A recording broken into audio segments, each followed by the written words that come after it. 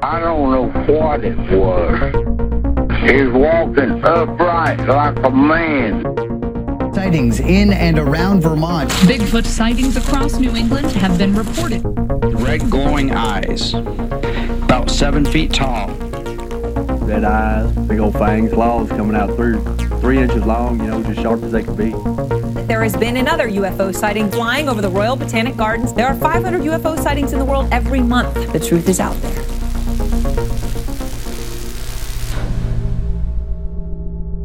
Brandon, we were talking about recording difficulties earlier. We were. Particularly talking about electromagnetic radiation and the pain in the ass that it is when it comes to recording on mics. And you suggested something that I think is a new form of ghost hunting. Oh, I never thought about that as rock and roll ghost hunting. Yeah, so what Brandon suggested was to take an amp, attach an electric guitar to it, and then point the electric guitar at power sources to see what is giving off electromagnetic radiation. Now, what else do you use? Because basically he's turning a guitar into an EMF reader, right? You're making it an EMF reader. Rock and roll ghost hunting. I like it. Rock and roll ghost hunting. Imagine that. Wouldn't that be fucking amazing? Yeah, that'd be great. What else could you use? What other tools could you use? You could make dowsing rods out of drumsticks. Oh, you could. Just walking around the house are you here? Can you play an F minor 7? Can you give me just a kickin' drum solo, please? You have a spirit box and it just goes Freebird, and you're like, damn it, God damn it. Or you ask the spirit box, can you drop me a fat beat? Yes. And then it just starts beatboxing. It starts spirit boxing, if you will. Oh, a beatboxing spirit box. Oh, wouldn't that be great? That is a really good idea. All right, we need to start over again because nobody can hear about this. There's... I think it's more legal than Cougar Island, at least. It's Haunted Cougar Island. Oh, no! It's the ghost of everyone... It's the ghost of everyone who was tranquilized. No, it's the ghost of everyone who where the trank missed. Oh, no! Yeah. Oh, boy. Oh, those cougars did not have a safe word. That's what happens. That's why you have an island filled with ghosts. And then you need rock and roll stars to take care of it. Yes. We'll get, let's see, Henry Rollins. We'll get, who's another rock and roll star? Stan Bush, he's not doing anything. Yes, Stan Bush, he's not busy at all. Let me grab Huey Lewis and the News, maybe. Huey Lewis and the News at the two separate entities. Steve Vai, though, because Steve Vai has the look of a guy that would be hunting for ghosts. He just owns leather trench coats, not ironically, and also it's not weird. Now, this might be an old one, but what about Ozzy Osbourne? Just throw him on it, that mumbling bastard? He's who you call in to scare the ghost away. It is fucking hunchback that he's got right now. How old is he? That dude, he's done all of the drugs, and he's 72. He went to a doctor, and he is genetically predisposed to not have his organs fail as much as a regular human. Because there was a point in time where they were like, why are you, they should probably do the same test on Nikki Sixx. Or, what's his name? The guy from Guns N' Roses. Axl Rose? Axl Rose. Yeah. Or Slash? Well, Slash is a mythical being, as we know. Yeah. Wunter Slash. Wunter Slash. Devin Townsend. I would send in Devin Townsend. I'm just naming people who are very famous, but for, guitar people, and I don't know... everybody knows who Slash is, but I don't know if everybody knows who, Steve Vai or Devin Townsend or, Yngwie Malmsteen are. All of which look like they could hunt ghosts, non-ironically. So, what if we had, a ska version of it, and like Aaron Barrett was there with Tokay, and like Gwen Stefani when she was still good. Yeah, back in her No Doubt days. Back in the No Doubt days. The guy with girl the cool from looking Save guitar. Ferris, whose name I can't remember. Uh-huh. What is her name? What is her? Yeah, I was just at the same time. I was like, what is her name? Monique Powell. Monique Powell. Yes. Apologies to the guy that left the review about they talked too much in the beginning. I don't care. Also, we don't care. And two, you're statistically wrong if we look at the numbers. Like the True. Like the episode that he complained on did the better It was than average. weirdly one of our better episodes ever. Yeah. In terms of like listenership. Like, I'm not even joking. I think it cracked top 10 in terms of stuff, which is horrifying. But yeah, no. I will say I have gotten new followers that are all crypto accounts on my like Instagram and like Twitter and Facebook. Like I'm getting requests from crypto people still on just like my own accounts, not like our group. Ooh la la la. I'm so fancy. No, I'm just like, why?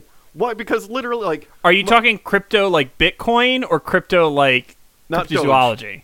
no, crypto is in Bitcoin. So like even this morning, I got a new Instagram follower, and it was like a cryptocurrency. Someone like that sells their services as like a cryptocurrency banker. Oh my god, I'm so tired of it. We made changes to the Facebook group. But my Instagram is only pictures of guitars and my wife. I don't know, Brandon. Maybe they It's know. donkey hands. It's not even at crypto whatever. It's donkey hands. It's pictures of guitars and a lady. Maybe and they also think cats. maybe they think all of that was paid for by Bitcoin or Dogecoin. You don't know. Maybe. I have to open up my laptop and see how much Doge I've got. I have 37,000. 37,564. Yeah, I don't know, and I do have to open it because even if it gets like, because the last time it was fractions of a cent or fractions It's of a 5 nickel. cents right now. It's 5 cents right now, so that's actually very good for Doge. Yeah, that's insanely good. And also, I did some math, and the theoretical maximum for Dogecoin is $5, if you're wondering. So if it hits That's still a $5, lot. Also, if it ever hits $5, just sell it because it's Yeah. probably not going to go higher. yeah. Also, even though you said it's a nickel now, and you have 37,000, that's still $1,800 of like meme coins that you Oh, have. yeah. And you know what the fucked up thing is? I paid $0 for all of my Dogecoin. Oh yeah, me too. This is I when Doge mined first everything. came out. I would just leave my laptop running, and it got to a point like I had it on like things so it wouldn't overheat. So because I was running that hot, I was overclocking my laptop. I was impressed that I got $20 worth of Doge, to be Yeah. totally honest with And you. I do know Like, you have more than me.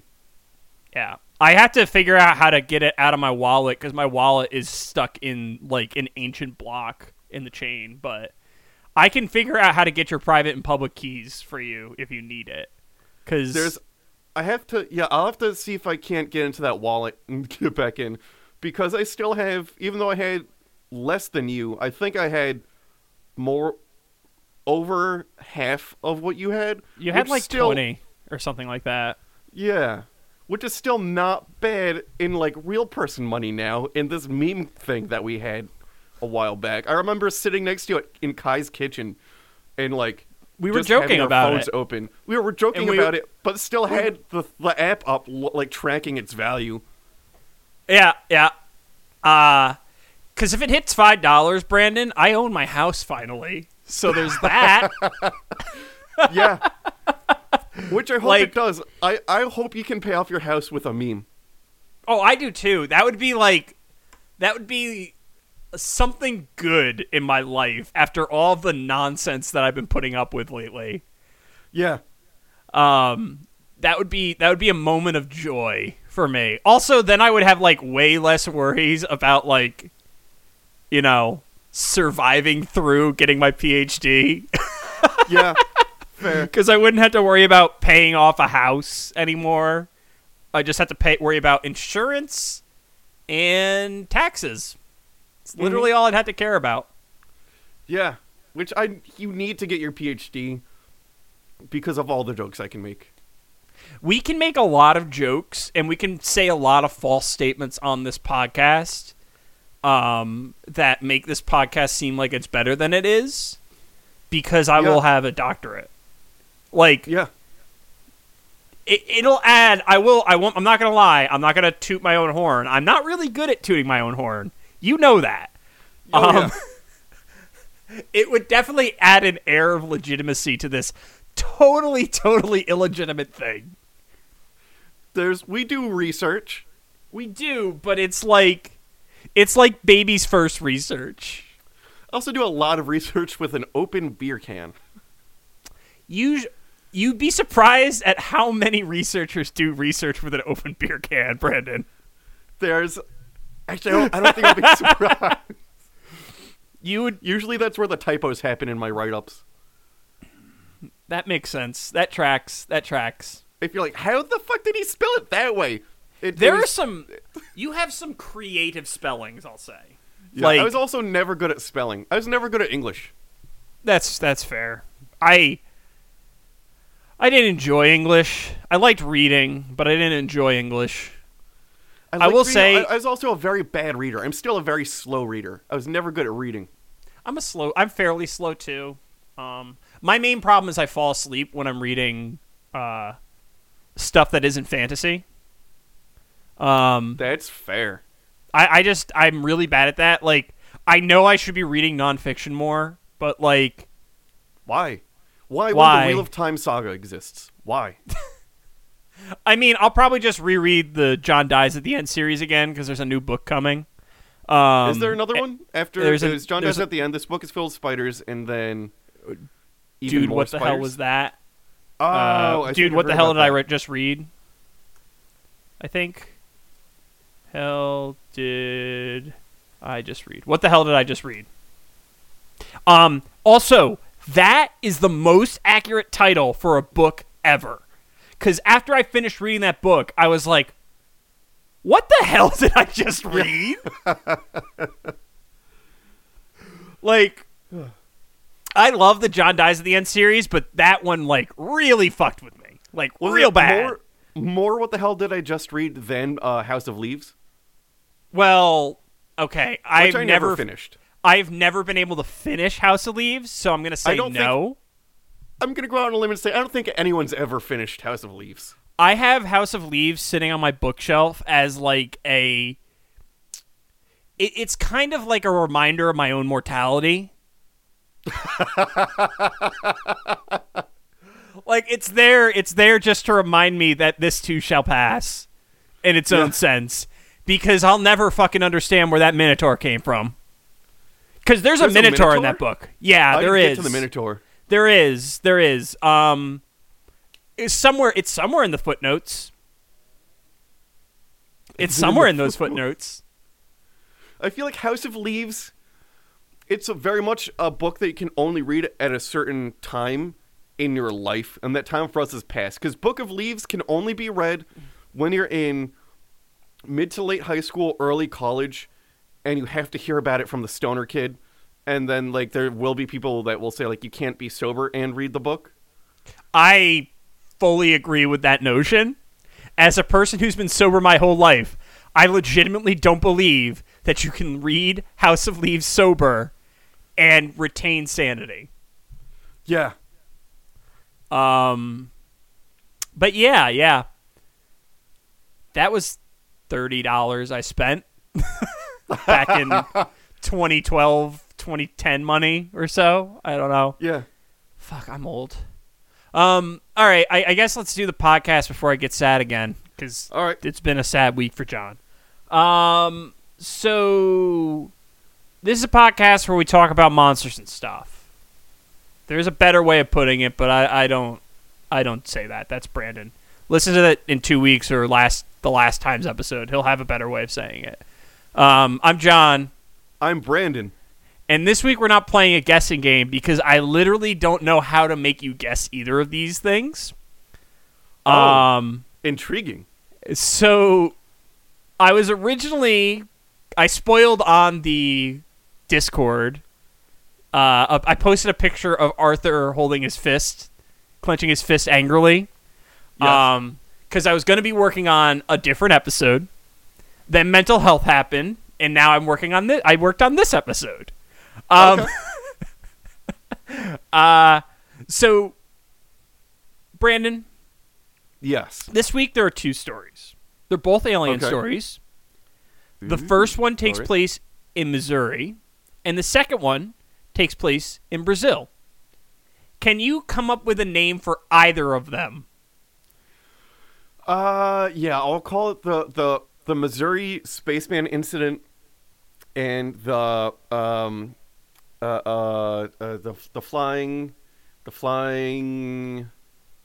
Brazil incident. Those are kind of sad. Like, I was expecting something a little funnier from you, or a little more like jokey. I was trying to think of Brazil references, but then I remembered I didn't have any. That's fair. So And then Missouri is just the Missouri Mud Monster. Like there's yeah. Well, Missouri's Missouri. yeah. I believe there's a joke. In Fairly Odd Parents where Huckleberry Finn comes to life, or Tom Sawyer comes to life, and they're like, "I ain't going back to Missouri." So yeah, I threw it in the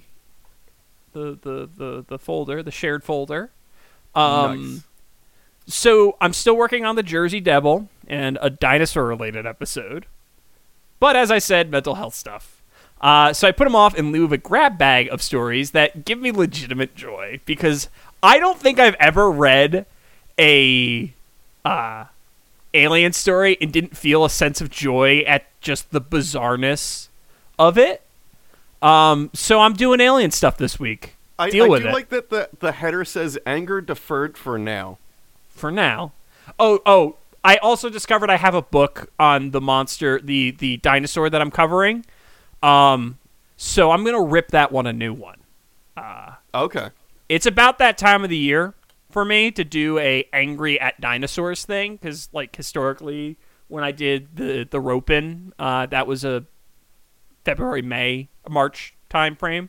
So we'll make this a time of year thing, I think. Discovery Channel has Shark Week. Cryptopedia has John's Angry at Dinosaurs Week. Pretty much. So this time I'm covering 2 strange little stories that really don't have the depth or sources to carry an episode of their own. Buckle up, because they're weird. So the first story in this week's Alien Medley that I could find takes place in Tuscumbia, Missouri, which I probably butchered because that's who I am, in 1967. As a caveat going into this, the earliest record I can personally find originates in 2011 on the American Monsters site. Another one of the fun ones. Yeah. The site is currently defunct, although I have a web archive capture of it from 2014, which we'll be using as today's main source for this story. So, usually, when I'm looking up a story, Brandon, I look at the history of the town. Generally, if it's an American thing, because a lot of the time, if it's another country, I don't look it up if it's like a different language, because simply put, it's going to be difficult for me to, like, a lot of the times, like, Brazilian towns are not exactly well documented on English internet, right? Yeah. So Tuscumbia has literally no noteworthy historical details. Perfect. Small Apparently, town to the T. It's like prototypical small town. It's apparently the seat of Miller County, Missouri, and was laid out in 1837. That's basically everything other than census data I have on the town. Oh, it's noteworthy. It's like Westview. Yeah. Oh God, such a good show. WandaVision, if you don't know what that is, set in Jersey, which I have a what would you call it, Brandon? Like a cosmic link to New Jersey? A cosmic link. Like it's maybe... like practically destiny for me. that I'm somehow tied to New Jersey for my whole life. Like, I'll call it, like, it's your fetish, but in the original meaning of the word, not the sexy time meaning of the word.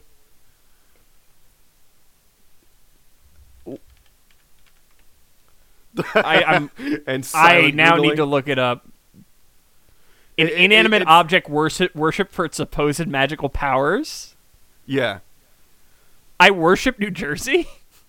Maybe? Maybe. Oh, God. Its magic powers are what attracts you to it. Maybe. I don't know. I was joking with Brandon that if I ever moved to a different, like, if I moved to California and I was looking for a relationship, the odds are that the person who I talk to would be from Jersey, because that's my life. So the population at the time of this story, was somewhere between a whopping 231 and 256, according to U.S. Census data. That's like less than a graduating class. Yeah, practically. I think that's where. I'm trying to think if that's more or less than the area where I grew up. It's probably close. It's probably close. It's probably close. It might actually be smaller, because that's a fairly dense area, like, in terms of houses. Yeah, true. But then there's also a lot of woods. There is a lot of woods. But regardless, we'll cover the population a little bit later. So the hero of our story, this first story this week, is Claude Edwards. And half. They are half the size of the area where I grew up. Oh my God. Half the people. Wow, that's saying something. 450 that's saying something. That is Celeste updated census data for that That's area. horrifying to me. So the hero of this story is Claude Edwards, and I quote from the article, no-nonsense Missouri farmer. Which, I want to point out, that particular line is what made me select this particular story, because that's fair. You can never have a no-nonsense Missouri farmer in a story and it not be something wonderful that you're about to read. Yes. At the time of the story, he was age 64. Please tell me he sets up some elaborate trap or fires guns at things he doesn't know what they are. Well, Brandon, that would be telling. Okay. So, on an early cold morning of February 14th, 1967, Edwards was... It's a Valentine's Day. It's a Valentine's Day event. It's a Valentine's Day I didn't realize that. It's also, like, really close to this week's episode release date. Yeah. I didn't realize that while I was writing it. Okay, well, that's fun. That works out perfect. That works out perfect. This is our Valentine's episode now. It's very romantic. He has a very loving relationship with the aliens. Sensual. He asks for the probe. He does. He requested it. So Edwards was doing some undisclosed work on his land. And I say undisclosed not being, like, nefarious or anything. They just literally don't say what he was doing. I'm assuming farmer stuff, but probably like... farmer stuff. You know, farmer stuff. So as he approached his eastern field, he was greeted by a strange sight of his cows staring in the same direction. Following their gaze, Edwards saw a large grayish-green mushroom-shaped object, approximately 18 feet in diameter and 8 feet tall at its apex. It had a stem that elevated the base of the dome up a little more than 3 feet, just a touch more. So very. It had a stem. A stem. It literally looked like a mushroom. Okay, so here did he have any history of substance abuse? Because I just listened to a podcast and there was a UFO incident where someone disappeared, but the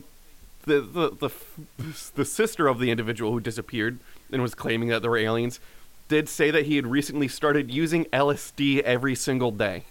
Oh. No. Also, when was LSD discovered? Whereas the hosts of that podcast were pushing, hey, it could be aliens. I bet it was involved that LSD and getting lost climbing the mountain where they were going to. He claims that UFOs were going to pick him up. I think I actually know that story, but I could be wrong. It's possible. I mean, let's be real. Like, there are so many stories where someone just gets lost, and like you could literally explain it away as a trip gone bad. Yeah, and there are also a surprising number of cases where like something happens, and we even covered some where like people like they're like driving back from the liquor store and then something happens. But the people fess up to using at the time of a sighting a lot more than you would think they would. Yeah, but you know, let's just ignore that. So the object had a smooth, seamless metallic surface, which bewildered the witness. The bewildered witness compared to shiny silk. Okay. 12-inch oval-shaped portals lined the base of the structure, emitting a bright rainbow of colors that were nearly blinding. So, like, apparently they weren't windows, but, like, there's no good reason to say that it wasn't windows if we're taking the nuts and bolts UFO stance on this. Like, they make some assumptions. If it was nighttime and they were windows, if there was a light source on the inside, it could look like there were lights shining out. I mean, like if it's nighttime and someone's house has their window open and their lights are on inside, that window will emit light. I don't know how bright it was or what time of day it was. That's the only thing. How many lumens? Did he give us a specific number of lumens? I don't know if a farmer from 1967 would even know the term lumens. It's just it's like legumes. It's also a very good word. It's got an L in it. I like L words. That's fair. Lavicious lore. Yep. So overall, it's a pretty small craft, and it's not much bigger than a van. Like, I mean, with the curve of the dome, it's probably not that much bigger than even like a mobile room van. Like, you know, the ones I'm talking about. Yeah. Right? The ones on the dirty websites. Yeah. So like, because really, let's think about it. It's 18 feet in diameter, which is really not that much longer than a car. No. And in some cars, that's even smaller. Like certain trucks, that's a smaller thing. Yeah. Like we're talking specifically 3 Brandons in diameter. Yeah, we're talking like a large truck or like smaller than a tractor trailer in terms of like the size of this thing. Oh yes. So like it's minuscule by all accounts, which there's only one because this guy's the only person who saw 18 by how tall was the dome? By 8? 8 feet, but take off 3 feet because of the stem. So it's only 5 feet tall at the apex. Yeah, so including the stem, it could fit in a living room. Yeah, pretty much. It could definitely fit in my living room. There's no doubt about that. So, like, whatever. The occupants, however, of the craft, they did match the size, at least a little bit. Okay. As Edwards approached the craft from 70 feet to 15 feet, he was able to make a group of small, 3-foot-tall creatures who had a similarly words are hard. Words a similarly are pretty difficult. Grayish-green skin tone. Although, based on the picture that he provided, I'd call it more yellowish-green. But, you know, that's just hues. Edwards made no comment on the status of their hands for these creatures. And by that, I mean he drew them handless. Oh. Okay. Did they just lack hands? They were all in a terrible manufacturing accident. Apparently. And he claimed that they had either goggles or large black eyes. Their mouths were dark protuberances of unknown function, and their means of locomotion was not visible to Edwards. That's what I'm going to start calling penises. It's a protuberance of unknown function. I mean, that's really what it is. Let's be real. I don't know what it's for. He watched the creatures buzz back and forth beneath their craft, arms swinging frantically as they went. Edwards would later describe these necklace creatures as resembling penguins. Thus, This case is sometimes known as the Space Penguins of Tuscumbia. That is amazing. That's maybe the best name ever. Oh, yes, that's also part of the reason why I did it for this week. It was a double thing, because Space Penguins of Tuscumbia is like, all right, I gotta see what this is about. Then I see No Nonsense Missouri Farmer, and I'm like, okay, it doesn't matter how long this is. There's a part of an episode here. Yeah. Like, there's no reality in which I can't make an episode out of this, or part of an episode at least. That is very fair. I'm sure the listeners, thank you. I mean, I'm glad. It brought joy in my life. So his description of the creatures is fairly vague, despite being only 15 feet from them. His inability to see their means of terrestrial locomotion is also strange as well. And now, Brandon. How old was he? 60-something? 67. His eyes might not be that good. 15 feet, though, Brandon? His eyes might not be that good. That's looking at someone on the other side of a car, like the far end of the car, like a little bit off. Yeah. Like, that's not far at all. Like, that's like on a football field. That's like 1.5 of those white line things, the yard lines. Yeah. Let's see. Oh, boy. Okay. That. Oh, wait, no, that's 5. I'm wrong. I'm dumb. Cool. Three of them. He drew what I could best describe for the image of these creatures as Kermit's penis. It is. Well, Kermit's got some problems, first of all. Well, Kermit should get the end looked out, but it's a green. It looks like spilled pea soup. He's got some skin tags, is what I'm going to say. It looks like, imagine if a 6-year-old drew Sonic the Hedgehog, but green. I don't have to imagine that, Brandon. Oh, you can actually just, yeah, okay. I could just Google Sonic the Hedgehog and Sonic the Hedgehog plus green, and I'll see at least 100 things that look like this. Turn off Safe Search, though. Oh, I never have it on. That's how you get the good results. People are actually a little bit better at drawing than I want to give them credit for. There's a Sonic the Hedgehog known as Scourge. I'm going to go ahead and add NSFW and see what happens. Surprisingly, nothing. Oh, this isn't even an original character Do Not Steal. This is like a legitimate actual character in Sonic the Hedgehog. What the fuck? Yeah, what? What? Why is Sonic lore so complicated? I don't know. Oh, okay.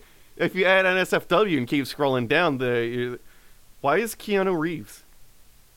What? Keanu Reeves, what are you doing to that hedgehog? If you... Oh, no. Don't. Don't.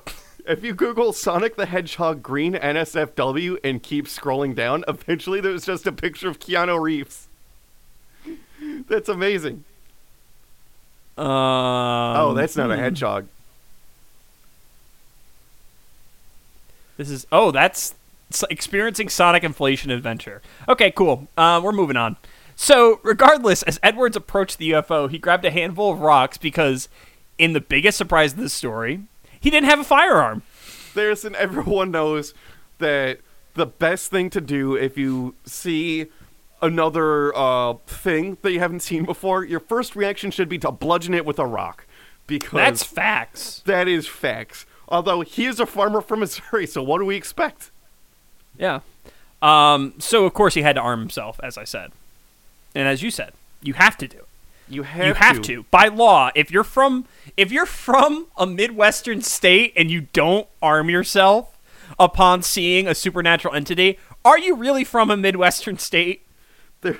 Now, John, I'm gonna guess this doesn't happen, but is the rest of the article concluded by farmer bludgeons little person in green suit with rock? That would be really great. I'm not gonna lie, that would be phenomenal. A green man suit, and they're just having a fun time running around on a hill, and then just beats the shit out of Charlie. Bludgeons them. Yes. Oh God. This is what you get for being drunk and out of Philly. So rock in hand, he approached the craft as he hit an invisible barrier 15 feet away from it. While he couldn't see nor fear the barrier, Edwards described it as though he were walking against a wall. Backing off a bit, Edwards hurled a stone in the direction of the mushroom-shaped object. Reportedly, he was attempting to puncture the craft with a rock. However, it bounced to the ground off the supposed force field. One, he got fucking mimed. That's funny. And two, what does he mean puncture with a rock? You can't puncture a car with a rock. Why do you think you could puncture a spacecraft with a rock? You can puncture a car with a rock. I mean, excluding the windows. You can if it's a sufficiently sharp rock or heavy rock, you could probably shred the metal a little bit. I don't think you could puncture I mean like full penetration, like rock passes through the body of the car. That's different than puncture though, Brandon. Cuz like I don't think any of us could throw a rock. So I have a piece of paper and like just a little bit through it. That's a puncture wound. That's a puncture. I still don't know if we could puncture a car with a rock. I think we're underestimating the power of car. I think you're overestimating the power of car. Because I definitely tore a license plate off the back of a car and damaged the back of the car with minimal effort with my scrawny nerd arms. So that's a thing. So like that's possible. Although, so funny story to that. They will never deliver that pizza late ever fucking again. Yeah, so funny story to that. This was after my car, I crashed my car, right? Yeah. So I went to the scrap lot, and I needed to take the plates, and I forgot to bring a socket wrench.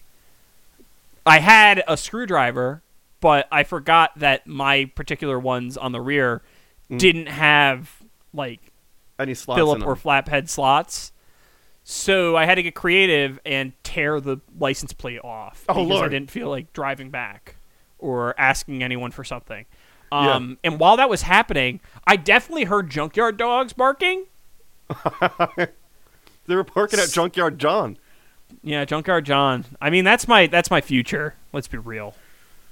Eventually, once I finally truly lose touch with reality, which, Brandon, this is just a matter of time. We all know that this is only a matter of time. It's just it won't be long until our listeners see an article about you in the newspapers, and it's just like man like tearing license plates off of cars in like I'll say a Denny's parking lot. It'll happen. I'm like one bad experience away from a breakdown where I'm just going on a tear, literally tearing license plates off cars. I don't know why. Like, listen. I don't make the rules. I just follow them. That's right. So, like, it'll happen. It'll happen.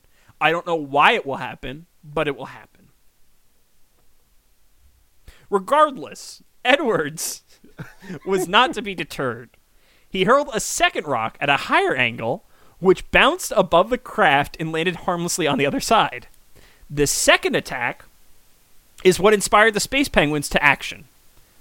Quickly, they entered their ship, which then proceeded to lurch 3 times forward towards the Sun Farmer, and the ship then flew away towards the northeast at extreme speed. The whole encounter lasted, at most, 10 minutes. And it would be supposedly the only encounter that Edwards, or anyone else, would have with these mysterious penguin-like entities. That's it. There's no, like, I want the Penguins to make they need to come back. They don't. They need to. They don't. Literally, there's only one record of this story. It was adapted by Ted Phillips, a UFO investigator who collected Edwards' story on the condition that neither Edwards' name or location be revealed until his death. Given the recalcitrance to unveiling the story, I'm really not surprised that the town wasn't made aware of this tale, despite its relatively small size. On the other hand, this has some Albert Ostman vibes to it. Yeah, So my thing is, like, if the town has 250 people in it, and a farmer sees space penguins, he's not going to shut up about that when he goes to the bar. Well, all right, you're biased, Brandon, because when you think of a farmer, you have a very particular person in mind, I'm assuming. Yeah. So, like, you're biased in this regard. So your opinion, it's not that it doesn't matter.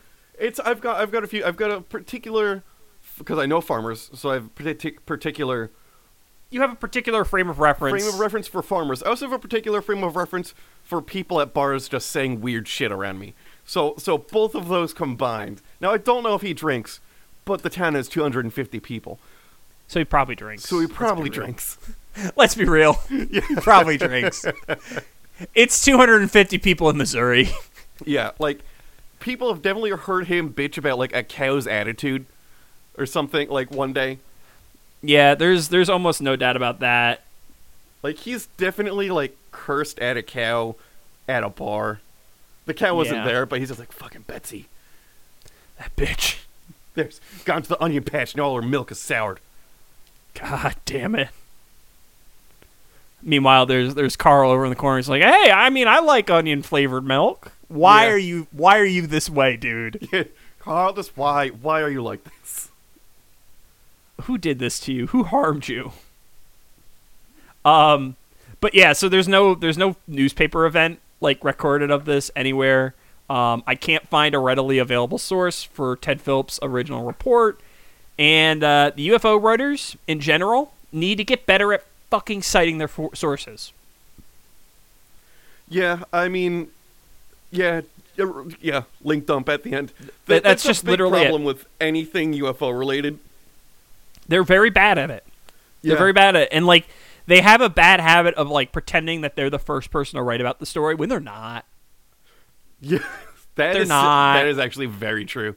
I know they're not, but you know everyone pretends that they are, and like I found people who word for word reproduced the article that I used and didn't call out the original source of the article. That is also very common. You're bad if you do that. You're not a good citizen of the internet, just as a rule. So don't do that. Okay? Don't. Just stop it. No. Stop. No. I'm going to get the no-no can out and shake it at you because you need to be no-no canned. So as a final note on the story, Claude Edwards actually is a real person. I found him. So we know he's extant. We know he's extant, but the age is wrong in the story. Oh. And I'm going to assume that there weren't two Claude Edwards existing contemporarily in Tuscumbia. Yeah, that's Missouri. We'll play the odds on this one. So the difference in age is like literally 2 years. So like, oh, all right. I'm going to assume that I found the right one. Yeah. And that the article's just wrong. But who knows? So, our second story for this week takes place a decade later. Nice. In a similar vein, I couldn't find very many good sources on this. My only source was from the slightly credulous UFOevidence.org. And I want to take a moment to note that they did not secure the .com on that site. It's a shame. I don't know what UFOevidence.com even is. It's probably viruses.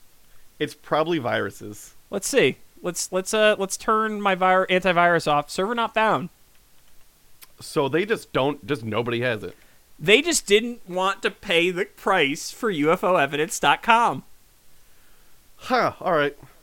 Cool. Okay, so regardless, we're learning things on this podcast, folks. We are. We're learning things. So Antonio LaRubia was a 33-year-old bus driver when he had his encounter on September 15th, 1977 in... I'm going to butcher this.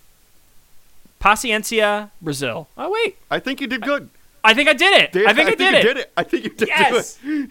Okay, so that's the last time I'm going to say that. The look of surprise on your face was real. I'm not gonna say that word ever again. So cool. So skipping over the frankly excessive biographic data on the interviewer, like Brandon, I'm not kidding you. The first 3 paragraphs are talking about the person who did the interview. Oh. 3 paragraphs of biographical information on this interview. Everything knows the first thing you do when you're supposed to write about somebody is talk about yourself. Start about yourself. Mm-hmm. It's very important. You are the thing that they're hearing this from. They have to know what lens they're getting this filtered through.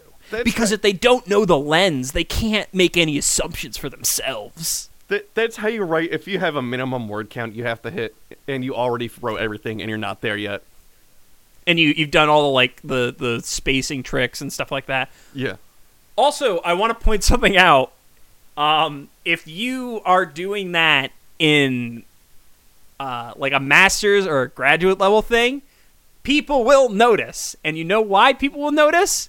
Because the people who are grading you have to read so many papers that if there's anything that's slightly different, we instantly see it. Yeah. Literally the difference between a point on a font, easy to spot. The difference between spacing, easy to spot. Weird, just different margins and kerning. We see that. We know. You're not being clever.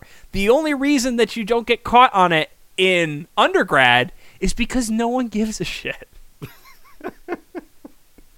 I will say, even in at work, I'll still receive a customer source control drawing, and I'll be like, why do you put 2 spaces between all the words? The opening paragraph will just have weird spacing, and it's not like they're getting graded or anything like that. They're just sending it to me. You don't know that. Oh, that they're not getting graded? Yeah, they might have a toxic work culture. They probably do, to be honest. Probably. Yeah. I mean, it's America. America. Odds are you have a toxic work culture. Yeah. Statistically speaking. Anywho. So, Antonio had gotten up at his usual time of around 2 a.m., which is relatable. And he left his house at 2:20. Near his home, he saw a large disc-shaped object which had filled a nearby field. I don't know why it auto-corrected to fill. A nearby field. Placing the object at nearly 70 meters across, which is about 235 feet. Okay. Believing he had seen a parked UFO, Antonio did what might be argued as the most rational thing anyone has ever done on Cryptopedia. He tried to run. He noped out. He saw it, and he went, nope, and just turned tail. He is literally... I honestly can't... There's so few people who have done that on Cryptopedia. I don't know the exact numbers, but if I had to guess, there's probably a pretty wide margin there. Well, he definitely did better than the guy who tried to get Bigfoot addicted to nicotine. To be fair, that dude made it out, apparently. He made it out, and he definitely fiddled a Bigfoot. He might have. Oh, no, he definitely did. That story either never happened, or he fiddled a Bigfoot. Fiddled or diddled? Both. Both? Gonna have to get the mounted police on this one. Can't have people going around diddling Bigfoots and fiddling Bigfoots. They're animals.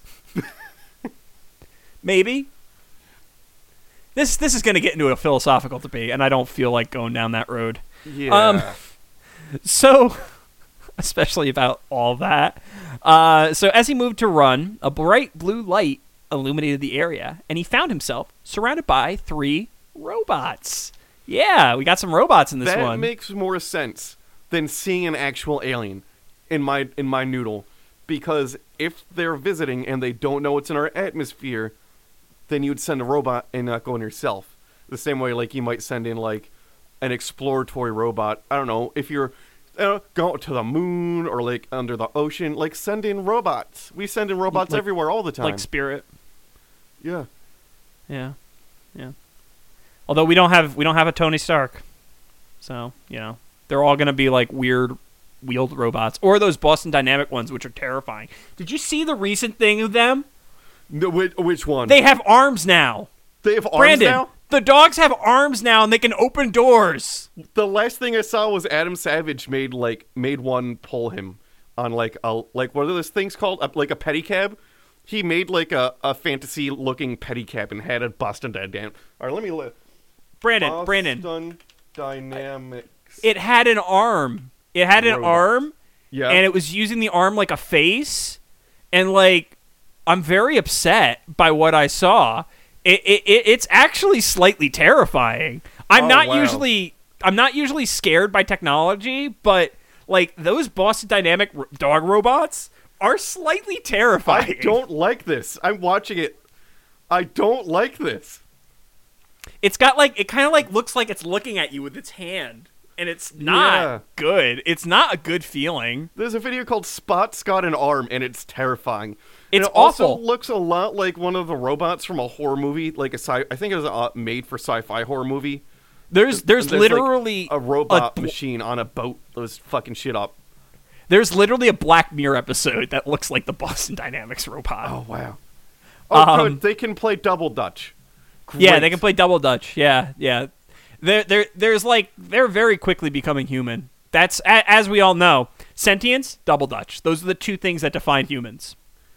Yeah, I would hate for these things to, like, they'll become sentient and then they'll get horny, and that's when the problems start. Well, I mean, yeah. Like, let's be real. They were programmed by humans. They're gonna get horny. Oh, there's no way someone didn't have sex with one of these robots. That happened. Now, not like stock, but they definitely put a toy in the robot's handhead and had sex with that robot. There's no version of this universe where that didn't happen. There's no version of humanity where that didn't happen. Yeah. That, oh good, it's planting something. Mm-hmm. Yeah. It's replacing us.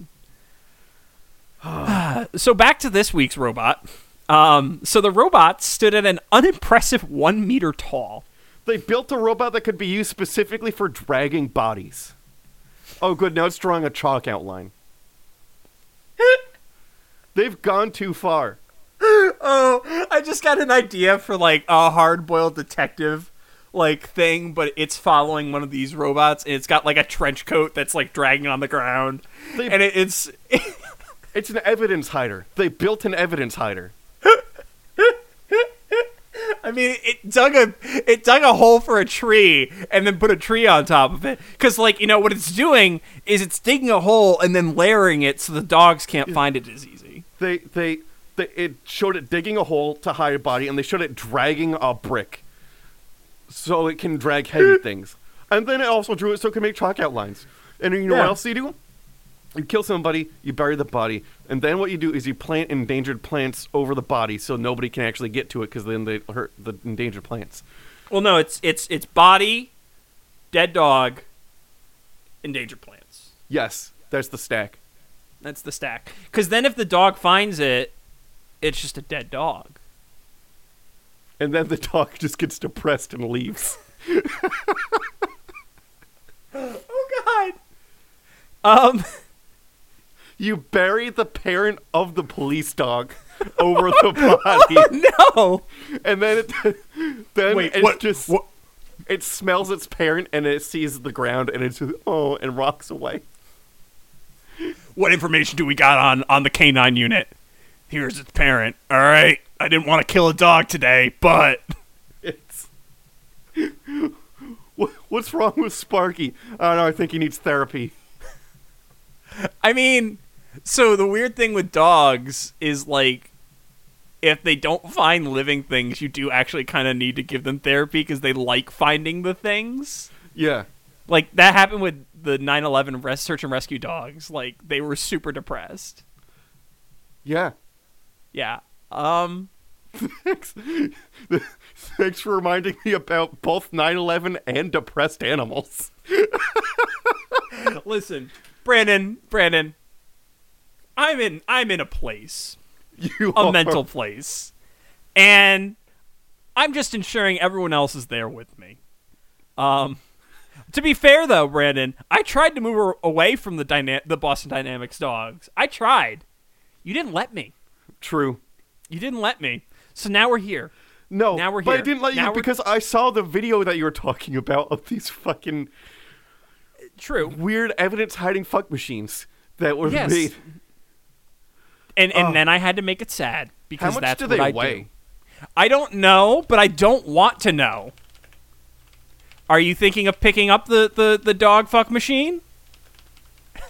I mean, they've got a human-looking one, but we're not interested in that. They're only telling me how much Atlas weighs. I don't care about you, Atlas. You look too human. I want that nightmare creature. I'm going to keep going. So the robot stood at an unimpressive 1 meter tall with an antenna that extended over 5'5". It's a very long antenna. That's a The long heads of the- antenna. This is the 70s. Did robots at that time have antennas? Yeah, probably. Because I can't. I've not in my lifetime Well, seen a 'cause- real robot. I've seen lots of real robots. None of them had antennas. Because remember, Lost in Space had like a dome-shaped robot with like antenna coming up off of it. And, That like- wasn't a real robot, though. But Brandon, I'm talking about the zeitgeist. The cultural zeitgeist Oh. matters. That does. So the heads of the entities were shaped like American football, and a band of small blue mirrors wrapped around the center of the head horizontally, with one of the mirrors being a darker shade than the others. I think implying that it like had an eye or something like that. Maybe. Why mirrors? I don't know. Well, that's the way he described it. That doesn't mean that's what it was. Oh, true. Assuming that this is a real thing. Their bodies were stocky, broader than Antonio's own, and made of a rough substance that resembled scales. The scales weren't armor, according to Antonio, as they appeared not to impede the creature in any way. A belt filled with syringe-looking apparatus wrapped around the lower portion of their torsos. Two trunk-like appendages made the arms of the creatures, terminating in pointed tips resembling a finger.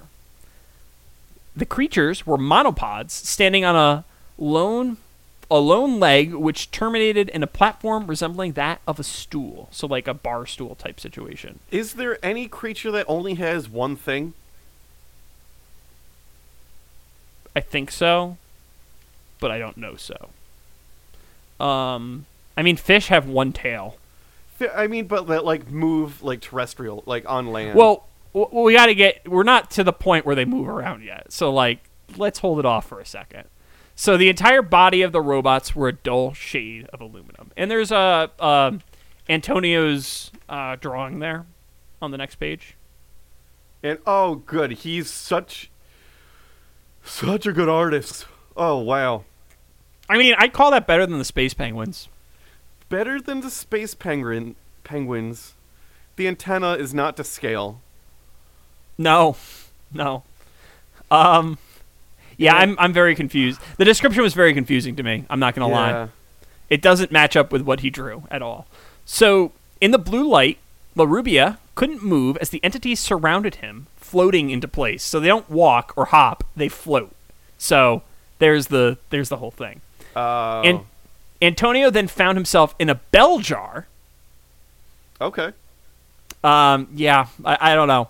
But for the most part, he felt normal, other than the fact that he's being surrounded by these entities. Oh, so real quick, there are no one-legged animals, and if you look for one-legged animal, monoped, monopod, or anything of that sort, it all comes back to a mythological dwarf with one leg. And then pictures of, like, flamingos. That sounds about right. There is I actually think I used that in a D&D campaign once. Maybe. But I think you guys killed them. Probably. We were Yeah. just a bunch of murder hobos. You were absolutely murder hobos. There's no question about that. We were murder hobos where there's no point into writing anything because we'll get attached to a throwaway NPC whose name you just made up on the spot. Charlie, Lucky. Although Lucky you didn't get as attached to, I was attached to Lucky. You were attached You to guys Lucky. were attached to Charlie. There's Charlie. Any of the wishbones, probably. Oh, let's not go on the dark path of wishbones now. Okay. There's probably an episode in our back catalog where we talk about the story of Wishbone. Oh, I'm sure. We definitely have. So LaRubia was moved towards the disc as a creature pointed a syringe-like object at him. He approached the disc, felt a tremor, and suddenly found himself in the quarter of that was made of like an aluminum substance. Huh. The creature's only goal is to go to Earth and get people fucked up. Like, hey, bro, we hover. You want this? And they just hold out a syringe. I mean, that's basically the premise of that one, the frat aliens of Aqua Teen Hunger Force. Oh, yeah, you're right. Like, that's literally their whole thing. So, that's possible. So looking down at one end of the corner, he could see the field, indicating that the exterior of the craft had a one-way mirror property to it. The creatures left him alone as the UFO was said to have lifted from the ground. At this point, Antonio experienced yet another blue flash of light and found himself in the center of a large circular room filled with dozens of robot-like entities. So he was finally... Is it what's the point? Like, of them doing this? Yeah. Yeah. Like, is there a goal, or like, do they eventually do something, or are they just they like, do, look at this guy? They do eventually do something. Okay. Although I'm not really sure what they're doing. I'm saying that like I believe they're real. So there was about a dozen of these creatures there. He was able to finally shout, "What do you want? Who are you?" And I'm assuming that's in Portuguese because, this was translated. But, he might have said it in English. I don't know. Maybe. And they're like, oh, Probably shit, we have not, the wrong though. translator app on our phone. Shit. Yeah. Probably not, though. Probably not. Which resulted in all of the creatures falling to the floor, with further shouts causing them to grip their teaspoon-shaped antenna, which had been, vibrating up until this point. So, implication that he's causing them pain of some kind? I think, the noise is too much for them. Yeah, which seems like a fatal flaw. It's kind of like rock music in War of the Worlds. Yeah. Or, no, was that Mars Attacks? Mars Attacks was like yodeling, wasn't it? It caused their... Mars Attacks is like weird yodeling. It made their heads explode. It was very funny. That movie... It's on Netflix or Hulu right now. That movie gave me weird feelings when I was younger. Okay. Slim Whitman's Indian Call Love. Love Call. Okay. That was the name of the song. That was the song that killed them, apparently. There was disembodied heads in that movie. And a woman's head on a dog. It's just statements of fact. Just facts. Just regular, normal facts. Normal things. Struggling to breathe, Antonio then realized that he could hear a breathing sound coming from the supposed robots. Nothing else on that. Okay. That's just what he said. I will say this picture is much better. Oh, it's much better because it wasn't drawn by Antonio. This picture's way better. Yeah. So if it wasn't confusing enough for you yet, Brandon, it gets more confusing at this point. So apparently in the room, there's a small piano-like device with a tin can-shaped object on the side. The creatures inserted several of their syringes into the tin can, which caused a fresh image to appear on the nearby wall every time it happened. None of this makes sense. None of this makes sense. Also, Antonio should be dead. If they were a creature where, regular, speech levels of, air vibration cause you to, fall in pain, make your room be in a vacuum. You're smart, spaceman. Be in a vacuum. He should just be on the floor suffocating. Actually, now that you say that, there is something that comes up a little later, too. Okay. So, at first, Antonio was able to recount 10 images, but there's another one that he recounts at a later time, and I'll talk about that in a second. So, I'm going to just go through this list. This is literally pulled from the article, word for word, what they said. And these are the images that he saw after they injected a piano? On a wall. Gotcha. So, like, I'm assuming, like, a projection type thing. Yeah. Brandon, I don't know. I really don't know. It might be a translation issue, but I have a theory for what it actually is, and I'll get to that in a second. Okay. Himself, nude, lying on an invisible table, swinging arms about, his legs lying straight, and two of the beings examining him with their little bluish lights, directing it at his chest and head, with another entity examining his head with a blue light, which had no beam. It made everything blue, including his hair. I want to point out, he didn't experience this. He saw this in an image. Yeah. So this is not him recounting this happening to him. This is him recounting what he sees in the images. So, but he's traveling through blue flashes. So what the blue flashes could have been is like the Men in Black flash, where like that was the memory wipe of the experience Brandon, of him being inspected on this table. Excuse me. Everyone knows that the memory device is red. Obviously. Yeah, but it's because it's a movie. This is real life. It's blue. Okay, all right, sure. Agree to disagree. So, the second one, here, Antonio saw himself still naked, standing. Okay. That's all that he saw. So he was just nude. Third, Antonio saw himself at a glory hole, the robots looking in horror. 3, Antonio was dressed, carrying his shopping bags. His teeth were chattering. He looked nervous. No sound came from him. One arm was swinging. 4th, the picture showed a horse and cart being drawn over a dirt road. Antonio did not recognize the location, but there appeared a cartman, a peasant wearing a straw hat, barefooted with a torn shirt. 5th, Antonio saw a picture of a light orangey ball with himself standing beside it. I'm assuming a basketball. He just never learned about basketball in Paciencia. He'd never figured out how to bounce it. He just stands next to them because they're nice. I like the way they look. 6, in this picture, the ball was seen once again, this time bluish in color, with one of the beings standing beside it. Okay. 7, this picture is the most difficult to describe, and whereas we have condensed the interviewer's words before, we will use her entire description. A dog was shot trying to get at one of those beings. Also shown in the picture, the dog was big and slobbering at the mouth, trying hard to get at the being, unable to reach it, and looked very angry. Then the dog gave about 4 or 5 barks. At this point, the being started to melt from the top to bottom like porridge. So a barking dog melted one of the creatures? Apparently. Apparently these things are too fragile to live, according to this story. They need to be in a vacuum. They just need to be in a vacuum. Yeah. 8, a factory was seen. Apparently one of, in quotes, theirs, where the UFOs are manufactured. The scene was white and stretched out so you could not see the end of it. There were 3 rows of UFOs. The 2 on the right were UFOs nearly ready, and the 1 on the left were UFOs in the making. At the skeleton stage, there were millions of beings or robots walking around, but Antonio noticed no tools.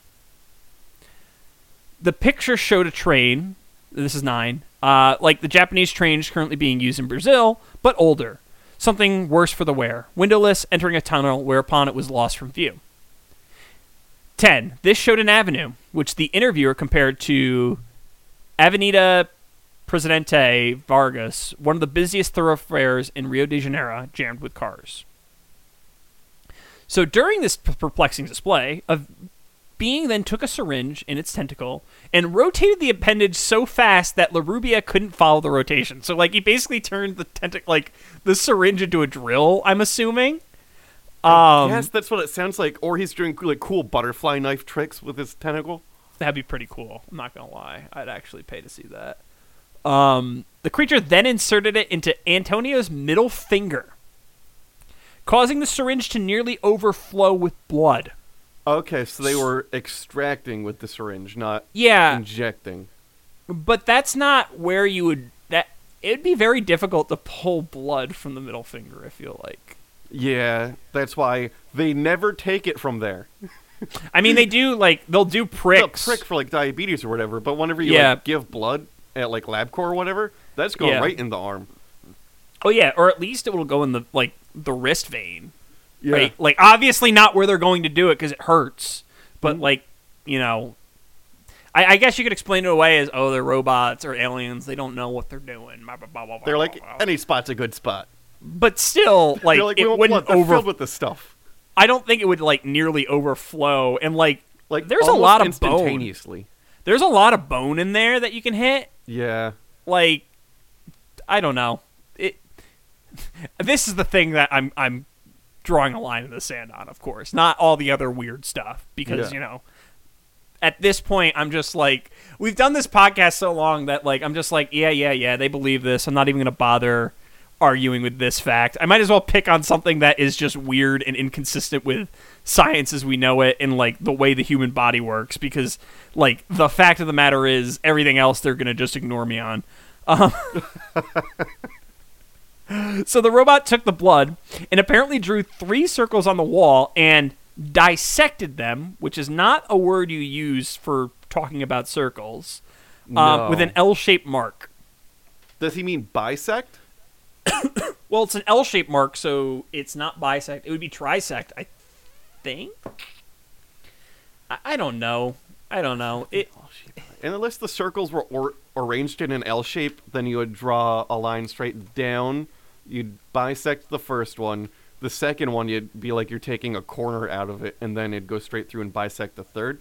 I don't know why. I don't know why I'm putting this much thought in a thing that didn't happen. That definitely happened? Yeah, I don't know. So regardless, after the final scene was shown, the one with the avenue, Antonio was thrown overboard and landed in a street near the location he had been taken, with his belongings, which hadn't been with him in the craft.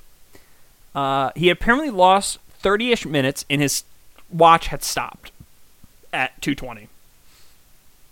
As he looked into the sky, he saw what appeared to be a giant balloon lifting away. Ultimately, he made it on time to work, and throughout the coming weeks, he felt symptoms that resembled the events he witnessed in the craft. And now that I'm reading this aloud, Brandon, I don't know where any of the symptoms that happened to him were mentioned in the preceding images. There were no symptoms, and also, who goes to work after getting kidnapped? If I got kidnapped, I would not have gone to work. I probably would have gone to work. Well, at that, you should probably go to, like, the police and then, like, therapy. True. So they mentioned, like, him shitting himself. And, like, oh, he didn't shit himself, so, like, that thing didn't happen. But, like, that was nowhere in any of the images. I literally copied all the images word for word because I didn't feel like summarizing them. Yeah. So, allegedly, there was another image which he saw, in which he saw himself with smoke coming out of his back. This image allegedly was tied to it was tied to an incident in which he felt like he was burning. Antonio told his wife of what happened to him. And I'm skipping a lot of stuff because there's a lot of, like, and then this happened, and then this happened. So Saturday, he still was very ill and missed-worked. Sunday was the same. He could not go to work. That night, the burning feeling started, which spread through his body. Oh, all over? All over. It spread through his body and was very painful. His wife rubbed him with alcohol, which relieved the distress somewhat. Weird. I mean, on me, that would hurt me. Yeah, that's true. So on Monday morning, he went back to the bus company to say that he had quit and he had difficulty breathing, was burning and itching. He asked a fellow employee to hose him down with water. His fellow workers told him he looked as green as grass. The money that he was at the bus company and experiencing the burning feeling, the company nurse wanted to give him a tranquilizing injection, but he refused, afraid that it would make him worse. The personnel at the clinic told him he had gone mad, and with ropes were brought to constrain him, and he was taken to the hospital where it was generally thought he was mad because he had babbled about UFOs. I mean, at least they took him to the hospital. True. He would be cleared psychologically multiple times, however, but he did have a high fever of about 103 degrees Fahrenheit. That's a pretty high fever. Yeah. So, ultimately, there's no evidence of this event beyond the purely anecdotal. In many ways, it reminds me of the Pascagoula Elephant Men, episode 62, in the description and relative strangeness of the entities. That being said, I don't really think this was a hoax, as I did in the Pascagoula case, and the reason for that is that fever. So, to me, this smells a lot more like he hallucinated the whole experience and tried to come up with explanations for why he felt symptoms. And you layer in the fact that the cultural zeitgeist at this point in history has robots all over the fucking place. Because it's 77. Like, this is, you know, post, like, Robbie the Robot and Lost in Space, and this is Star Wars territory. Like, we're talking about, like, robots are a part of culture globally. And, like, even if you account for the fact that he's in Brazil and there might have been a delay in certain cultural things reaching there because cultural diaspora was slower back in the 70s, like, you're still dealing with 50s and 60s robot images from Hollywood hitting screens, right? Yeah. So, like, it's entirely possible that he was, like, influenced by culture. And, like, he had hallucinations. Because, like, I remember when I had 103-degree fever, I thought the world was simultaneously bigger and smaller than me. So, like, everything was bigger than me and everything was smaller than me. Not, like, just one or two things, like, the world. And it was, like, a superposition of states. So, like, but I don't think that I had become a supernatural entity in that moment or encountered the supernatural. My brain was probably in the process of dying. Yeah, always a fun condition. Yeah, so, like, I don't think that this particular one is a hoax, but, like, the fact that they throw in 103-degree fever in there makes me like, well, he was really sick. He was really sick. I don't know what, because, like, they also talked about him passing out during the day, like blacking in and out during the day when he was working. Yeah. I admit it a lot because, like, there's a lot of, like, boring stuff that I don't think is interesting. So we're not covering it. But, like, they talked about a lot of stuff that, like, really, really read like the man was dealing with a serious illness, and, like, nobody questioned it. Yeah. Like, the dude probably was just super fucking sick. I feel bad for him. Yeah, he was sick, and he might have been taking... Yeah. I don't think he was taking drugs. I think he was just sick. That's my thinking. Yeah, well, he was... That's at least one thing that definitely happened. He was definitely sick. There's no doubt that the man was sick. And not, like, in a psychological sense or, like, a... you know, any of that kind of stuff. He was, like, verifiably sick. Yeah. 103 degrees is like you need to go to the hospital temperature almost. Yes, which they luckily took him to. Yeah. So, like, yeah, that's all I got on the story. It's weird. It's not as funny as the name for the previous one, the Space Penguins. Space Penguins. I like them too. I wish they appeared in more places, but they just simply haven't. Which, you know, tells me that they're not real either, but that's a whole other thing.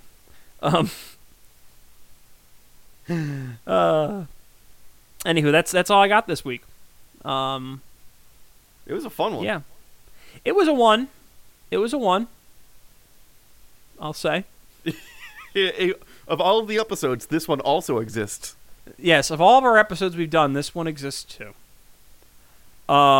As always, going to do our plugs. So the website is cryptopediacast.com. On Instagram, we're at cryptopediacast. Twitter is also at cryptopediacast. Our email is cryptopediacast@gmail.com or us at cryptopediacast.com. We have a Patreon, which is in the show notes. And every week we thank our Jackalope level supporters. And I think it's your turn this week to give them the thanks. The Jackalopes are Clay Sinclair, Marty Von Party, Bird Schneider, Jonathan Shepard, and Andrew Jackson. Indeed. Oh, did we have a Discord? Also, we have a Discord. We do have a Discord. There's we have a weird Discord. picture of a horse in there now. Yeah, the Luigi horse. Yeah. Yeah, that's That's an image. That's an image. I think someone put it in blurst images. Was it blurst images or was it cursed images? I can't remember. Did I do that? I think I might have put it in cursed, and someone said this is blurst. I don't know. There's stuff. There's a lot of interesting stuff that pops up in there. Let's see. It was cursed. Oh, was it? Yeah. We have a Facebook group too. I had to actually add mods because we've been getting so many people posting Bitcoin spam and cryptocurrency spam. And I just got tired of dealing with that. So Clay Sinclair and Linwood are mods now. Yes, and I believe they did set up a questionnaire to enter the group. That's just, you are aware this is not cryptocurrency, right? They also have a joke about Transformers in there, I think, in Cheetor. Or not Cheetor, Dinobot. Or was it Rat Trap? I don't remember. There's was a lot thing. of Transformers talk that happens, too. There is a lot of Transformers talk. There's a lot of Godzilla talk that happens. Which I'm okay with. If you enjoyed the podcast and you're able to, rate, review, subscribe, all that good stuff on whatever platform you use, if it has that ability. If it doesn't, just share it with other people who you think would enjoy it. Share it with your friends. Definitely share it with your enemies. Alienate your coworkers.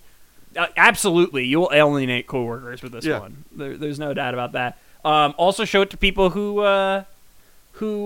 don't like banter, because they'll absolutely love it. Oh, yes. They're a very big fan. If they dislike our banter so much they feel the need to make a comment on it, they're the people we want listening. Statistically, those episodes will do better. Yes, we want those people to be listening, because it will make us have better numbers, because, yeah. So, Brandon, it's your turn to do your plug. It is. You could find me on Instagram at donkey_hands. My website is boyerb.com. My email is brandon@cryptopediacast.com, and my Twitter is @cryptobrandon. That's how you know it's the end. Yep. On Instagram, I'm @Mew2057. On Twitter, I'm @JFDunham. My website is johndunhamgames.com, and you can email me at john@cryptopediacast.com. Our art was done by Tom Hill. You could find him on Instagram at @ThomasMichaelHill. His website is greatergloryco.com, and his email is tommikehill@gmail.com. Tom Hill Watch, did you see him in person recently? I did not see him in person recently, no. Well, I've been leaving the house. Fair enough. So, as always, I'm John. I'm Brandon. And things are going to get weird.